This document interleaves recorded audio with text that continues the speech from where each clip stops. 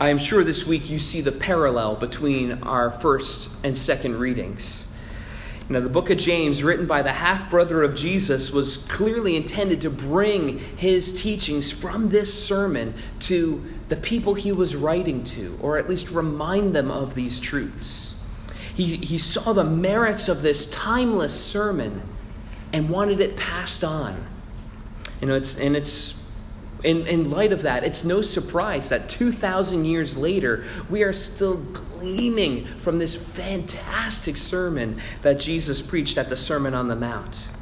And 2,000 years later, it is still relevant. It is still countercultural and still profound for us to read and to meditate on this morning. It's amazing. You can hear sermons from even just a decade ago, and they don't have the same power that they used to or had at the time, because some of them are so mixed in with the something related to the culture of the moment, related to that time. But Jesus' words are completely timeless, to be meditated on for all generations. So as we approach this text, we become familiar with the formula that Jesus is teaching with, where he would say, "You have heard it said, but I say unto you." Jesus challenging the established teachings of the rabbis who had gone before him and the Pharisees of the day, bringing clarity to what the Bible actually taught on all of these subjects, and not just the tradition of how people had come to understand these subjects. And we could all use a challenge to our presumptions every once in a while. I remember when I went for my first seminary interview, as I'm talking with the provost, he asked if I had any questions, and I asked him, so what do you guys teach about the Bible? What is your opinion on it? What do you believe the Bible is? And he had a profound answer that really touched me. He said that the Bible is always right. Our understanding of it isn't always. And I think that that's wise. We should occasionally challenge our presumptions. And the way Jesus teaches really brings that out of us, makes us think about what we believe. And that's exactly what this sermon is about, especially this part of this sermon, where, let's face it, the Pharisees believed that the Bible was the Word of God. They believed that the Bible was true. Most of their presumptions about it were wrong, though. And they needed clarity. And so the next area that Jesus is bringing clarity to as we continue to go through this amazing sermon is oaths, where, again, you have heard it said to those of old, "Do not swear falsely, but you shall perform to the Lord what you have sworn. But I say to you, do not take an oath at all, either by heaven, for it is the throne of God, or the earth, for it is his footstool, or Jerusalem, for it is the city of the great king. And do not take an oath by your head, for you cannot make one hair white or black. Let what you say simply be yes or no. Anything more than this comes from evil." The rabbis had correctly taught that we weren't to swear by the name of the Lord. That is correct. But you aren't to swear by God. But they did teach, go ahead and swear by virtually anything else, though. And any other name or any other object you could swear by. They had created this system of various levels of swearing and what you could swear by. For instance, they could say, I swear by the temple that such and such is true. Jesus even says as much in Matthew 23. He talks about this. And people would hear, I swear by the temple, and think, that's a good oath. But then somebody would come around and say, I swear by the gold on the temple. And, by the gold of the temple. Okay, he must really be serious about what he's saying. And Jesus clearly mocked their hypocrisy later on in that chapter, saying to them, "You blind fools! Which is greater, the gold on the temple? The gold or the temple that has made the gold sacred?" And funny enough, that's what Jesus is getting at when he mentions by taking an oath by heaven or by earth or by Jerusalem or even your own head, as he would go on later on. But before we criticize them too much, we do this in our own culture. All the time. Oh, I swear to God such and such happened. Oh, I swear by my mother's grave this happened. And, when we hear stuff like that, oh, that's when we're supposed to take you seriously. But honestly, if your reputation has become so tarnished that you have to swear by your mother's grave for me to believe you, I can't believe you. For you to swear in such grandiose ways is to invite me to stop listening to you, to be honest. So I don't care what you swear by that point. So what does Jesus mean as he's addressing all of this nonsense? He's saying, don't swear at all. Don't bother with all these grandiose statements. This is what our first reading from James 5 said. Let your yes mean yes and your no mean no. Live in such a way that you don't need these huge, over-the-top gestures for people to believe you, to get people to listen. Jesus is calling us to live with such integrity that it would render these oaths redundant and meaningless, that you don't need them, that you're the same person under an oath as you are without an oath. That if you go into a courtroom and the judge reminds you, I want to remind you, you are under oath, it means nothing to you. It's not a scary gesture. It's okay, I'll keep talking the way that I was before. Speaking of the courtroom, by the way, let's challenge our assumptions for a second. Are Jesus and James telling us that it's a sin to go under oath? No, that's not what he's going at here. That's not the main thrust of what he's saying. Because that would be a problem, because Jesus was under oath when he was before the high priest and before Pilate in Matthew 26. Paul called God as his witness in Romans chapter 1, verse 9.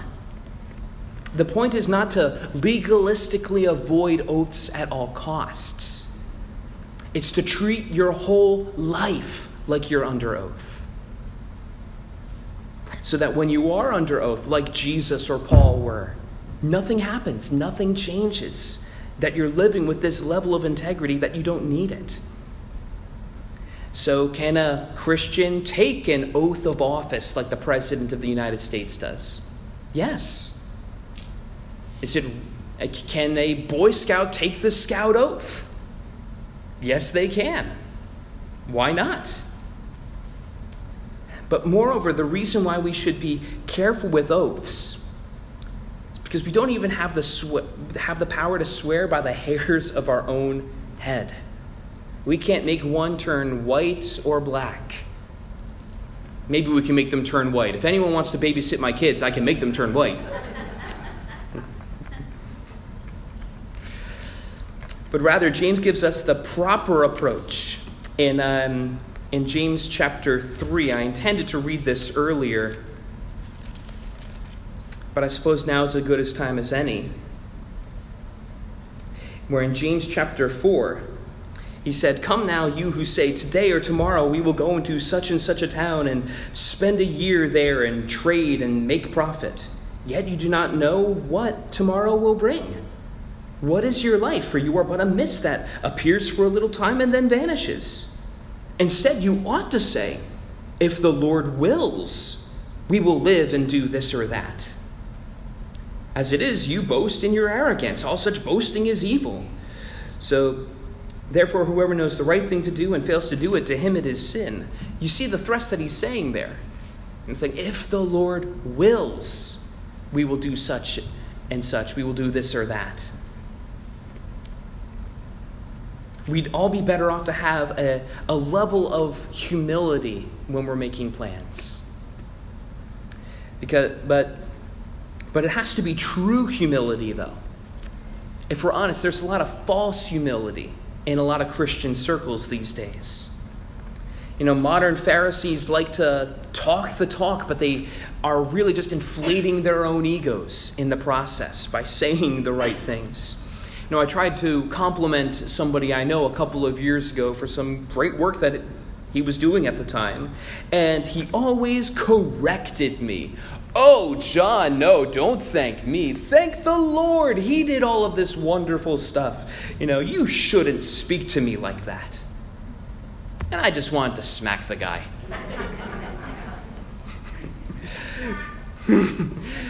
Just take the compliment. Don't give me your thinly veiled self-righteousness. Yes, we should thank the Lord. That is the right thing to say. But you can just tell when it's not coming from the right heart sometimes. Sometimes you can't tell, and that's when it gets dangerous. I suppose that's another sermon, though. The point is, don't swear by the highest of heavens that you're going to be somewhere. For there's so much that we just can't control in this lifetime. A child could get sick and you can't come to the meeting you promised to be to. You could hit traffic and you won't be there in time. You could be hit by traffic and you won't get there at all. Anything can happen in this lifetime. We ought to have wisdom in these matters and walk in humility. And when we're at least saying this to ourselves, not being grandiose towards everybody else, when we're being honest within our own hearts, saying these things, if the Lord wills, yes, I will be there. It's my desire to be there. It's how I often like to word it myself. But moving forward, let's quickly survey this next section, which will serve as kind of a springboard to our sermon next week, where it said, "You have heard it said, an eye for an eye, and a tooth for a tooth. But I say to you, do not resist the one who is evil." Stop there for a second, actually. That eye for an eye line, that needs a lot of clarity. Even 2,000 years after Jesus said it, that very line requires clarity. When you hear that verse, our gut reaction is to think vengeance. Eye for an eye, a tooth for a tooth. And it brought me great embarrassment a number of years ago when a prominent politician actually said this was his favorite verse in the Bible. An eye for an eye, a tooth for a tooth, because I'm a fighter and I'm going to fight for you guys. It's not what this verse is talking about when you read it in context, though. This verse is, when you go back to where it's come from, this verse is limiting violence, not encouraging it. Well, what do you mean by that? Well, think about it. If you push me, what is my gut reaction to want to do next? I want to push you back. Push you back harder even. If you punch me in the arm, what do I want to do in my flesh? I want to get you back in the arm. I want to get you back in the face. Again, and speaking purely from the flesh here for a second. Nobody's in danger this morning. But violence naturally escalates. We always want to do more to the person who harms us. And this verse, eye for an eye, is intended to stop the escalation. Where if there's a physical altercation and I get injured in my eye, I can't mess up both of your eyes. Eye for an eye, tooth for a tooth. It's to prevent it from getting out of hand. It was a legal system for the nation of Israel, not a mandate for all people in all nations at all times. But it was a part of the legal system for Israel to deal with crimes and to keep things from getting out of hand. Because we've all known people who have fought for years where the problems just keep escalating. You harm me, I harm you, this happened to my property, I'll do this to yours, and it just keeps getting worse. This is to prevent that. But keep in mind, the most that a law can do is deliver justice. The most a law can do is deliver justice.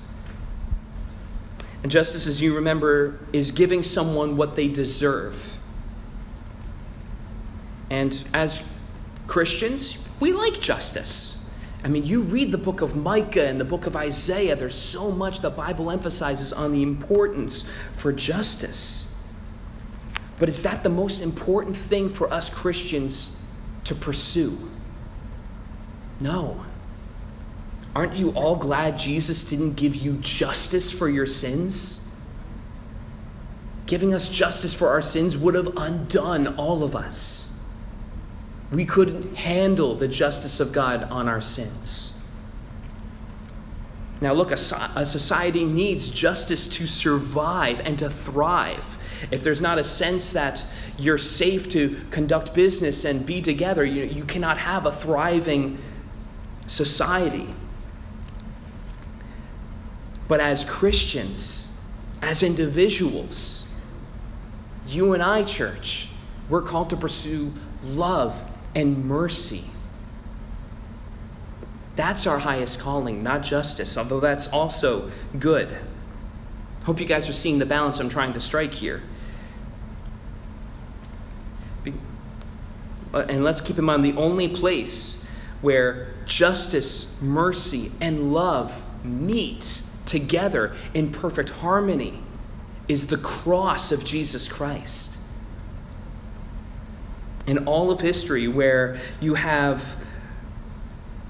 out of Jesus' love for us, he took the punishment that allowed us to be able to be shown mercy, while at the same time delivering justice for our sins.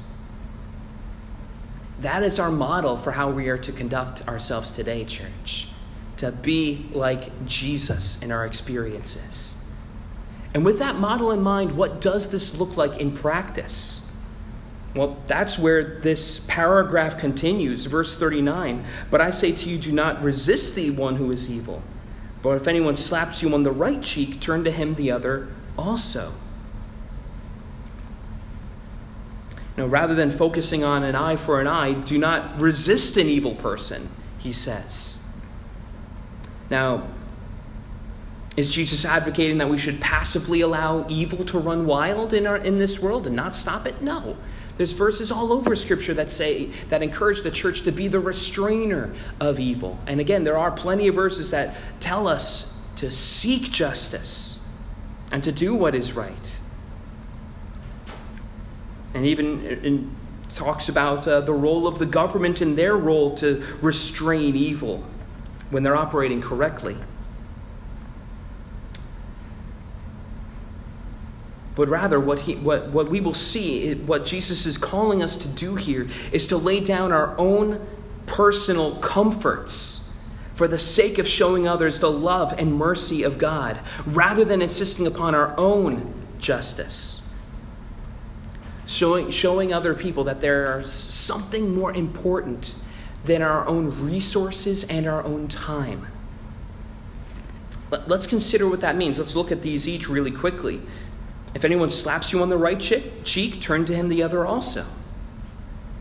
Now, slapping someone on the cheek in ancient Israel was an insult. It wasn't considered a physical threat. Jesus isn't describing somebody who's out to do you physical harm. It's really more of a person-to-person insult. So let's keep that in mind as we address this. We're not talking about violence right here. This goes into that's a different category. But in the face of this kind of insult, Jesus is basically saying, go ahead and insult me again. Not defending his own personal reputation. Jesus himself modeled this. Himself being called a glutton, a drunk, an illegitimate child, a blasphemer. Jesus was called all of these things in his lifetime. And he let those insults largely go unchallenged. He was even silent before Pontius Pilate, as Isaiah 53 said, he was like a sheep before its shears is silent, so he opened not his mouth. So too, we shouldn't be bothered by the insults of people. But we show them that there are things more important than our reputation. Let's clarify this by moving forward. If anyone sues you and takes your tunic, let him have your cloak as well. Again, if you're trying to cheat me out of my tunic, here. Oh, and here's this one too. Giving abnormal grace to others. As Jesus told us in Luke chapter 12, life is more than food and clothing. Now, some of you might have seen I guess it's a musical, Les Mis, and that beautiful scene towards the beginning of it, where this man robs a priest, and shortly afterwards he is caught, and he's brought back by the police back to the priest, and he tells him, "Oh, look, we found this guy with all of your stuff, and he's saying that you let him have all of this. He's lying to us. Please certify that this is true so we can put him in jail," or whatever it was. And he said, "Oh no, what he said was true. Yes, I gave him all of those things. Oh, and he forgot the best part," and he gives him a priceless set of candlesticks, worth an incredible amount of money, and gives him that too. And that kind of grace haunts him for the rest of the theatrical experience. It haunts him, this kind of grace. It bothers him being shown all of this while living in a certain kind of lifestyle. Grace amazes and shocks people. That's what Jesus is calling us to do here. So how can I be so free to just give away my stuff like that? That's absurd. That sounds insane. Well, we'll see in the next chapter, when we talk about laying up our treasures in heaven, that there's a way to do this. And we'll see how we don't have to be anxious for anything, that if God can provide for the sparrows, how much more so is God going to provide for us? The bottom line is, it's not my stuff in the first place. Everything I have is God's. Everything is His. I just take care of His stuff in the meantime. I try to be a steward of His resources while I'm here on this earth. And if I go around viewing that this is all my stuff, it's harder to give away. But when I view everything that I have as God's, as something that belongs to somebody else, it's easier to give away. So we don't have that firm grip on it. That this is mine, I must hold on to it. Looking forward to getting into that in the next chapter. And that's really hard-hitting, practical stuff. But in the same way, to skip to the last verse, give to the one who begs from you, and do not refuse the one who would borrow from you. The same mentality. If it's not ours, we can give it away more easily. Now, I like this last line. If anyone forces you to go 1 mile, go with him 2 miles. There's a context to this verse. Israel was not its own independent nation like it is today at that time. They were under the Roman occupation. Basically, everything they wanted to do, they weren't completely autonomous. They had to go through Rome. And because Rome was in charge, one of their soldiers could go up to one of the people on the streets, give them their stuff, and force them to go 1 mile with it. Only 1 mile, though. They could only legally force them to go 1 mile. So with that in mind, let's look at this. Jesus' command has a context. They might be able to legally make you walk 1 mile. But out of love, you can go 2 with them. It's funny. I've heard some incredible stories of people who had this in mind, and incredible things have happened to them. I'm aware of someone who was arrested for preaching the gospel. And they put him in the jail, and they held him there for as long as they could legally hold him there. And then, as they were going to let him out, he tells the guard, "Hey, could you give me 15 more minutes? I'm not done telling this guy about Jesus yet." And he was preaching the gospel to the inmates, and he said, "I need 15 more minutes. You can go ahead and close the door." That's going the extra mile. You could legally hold me here for a little bit longer, but I'm going to stay a little bit longer.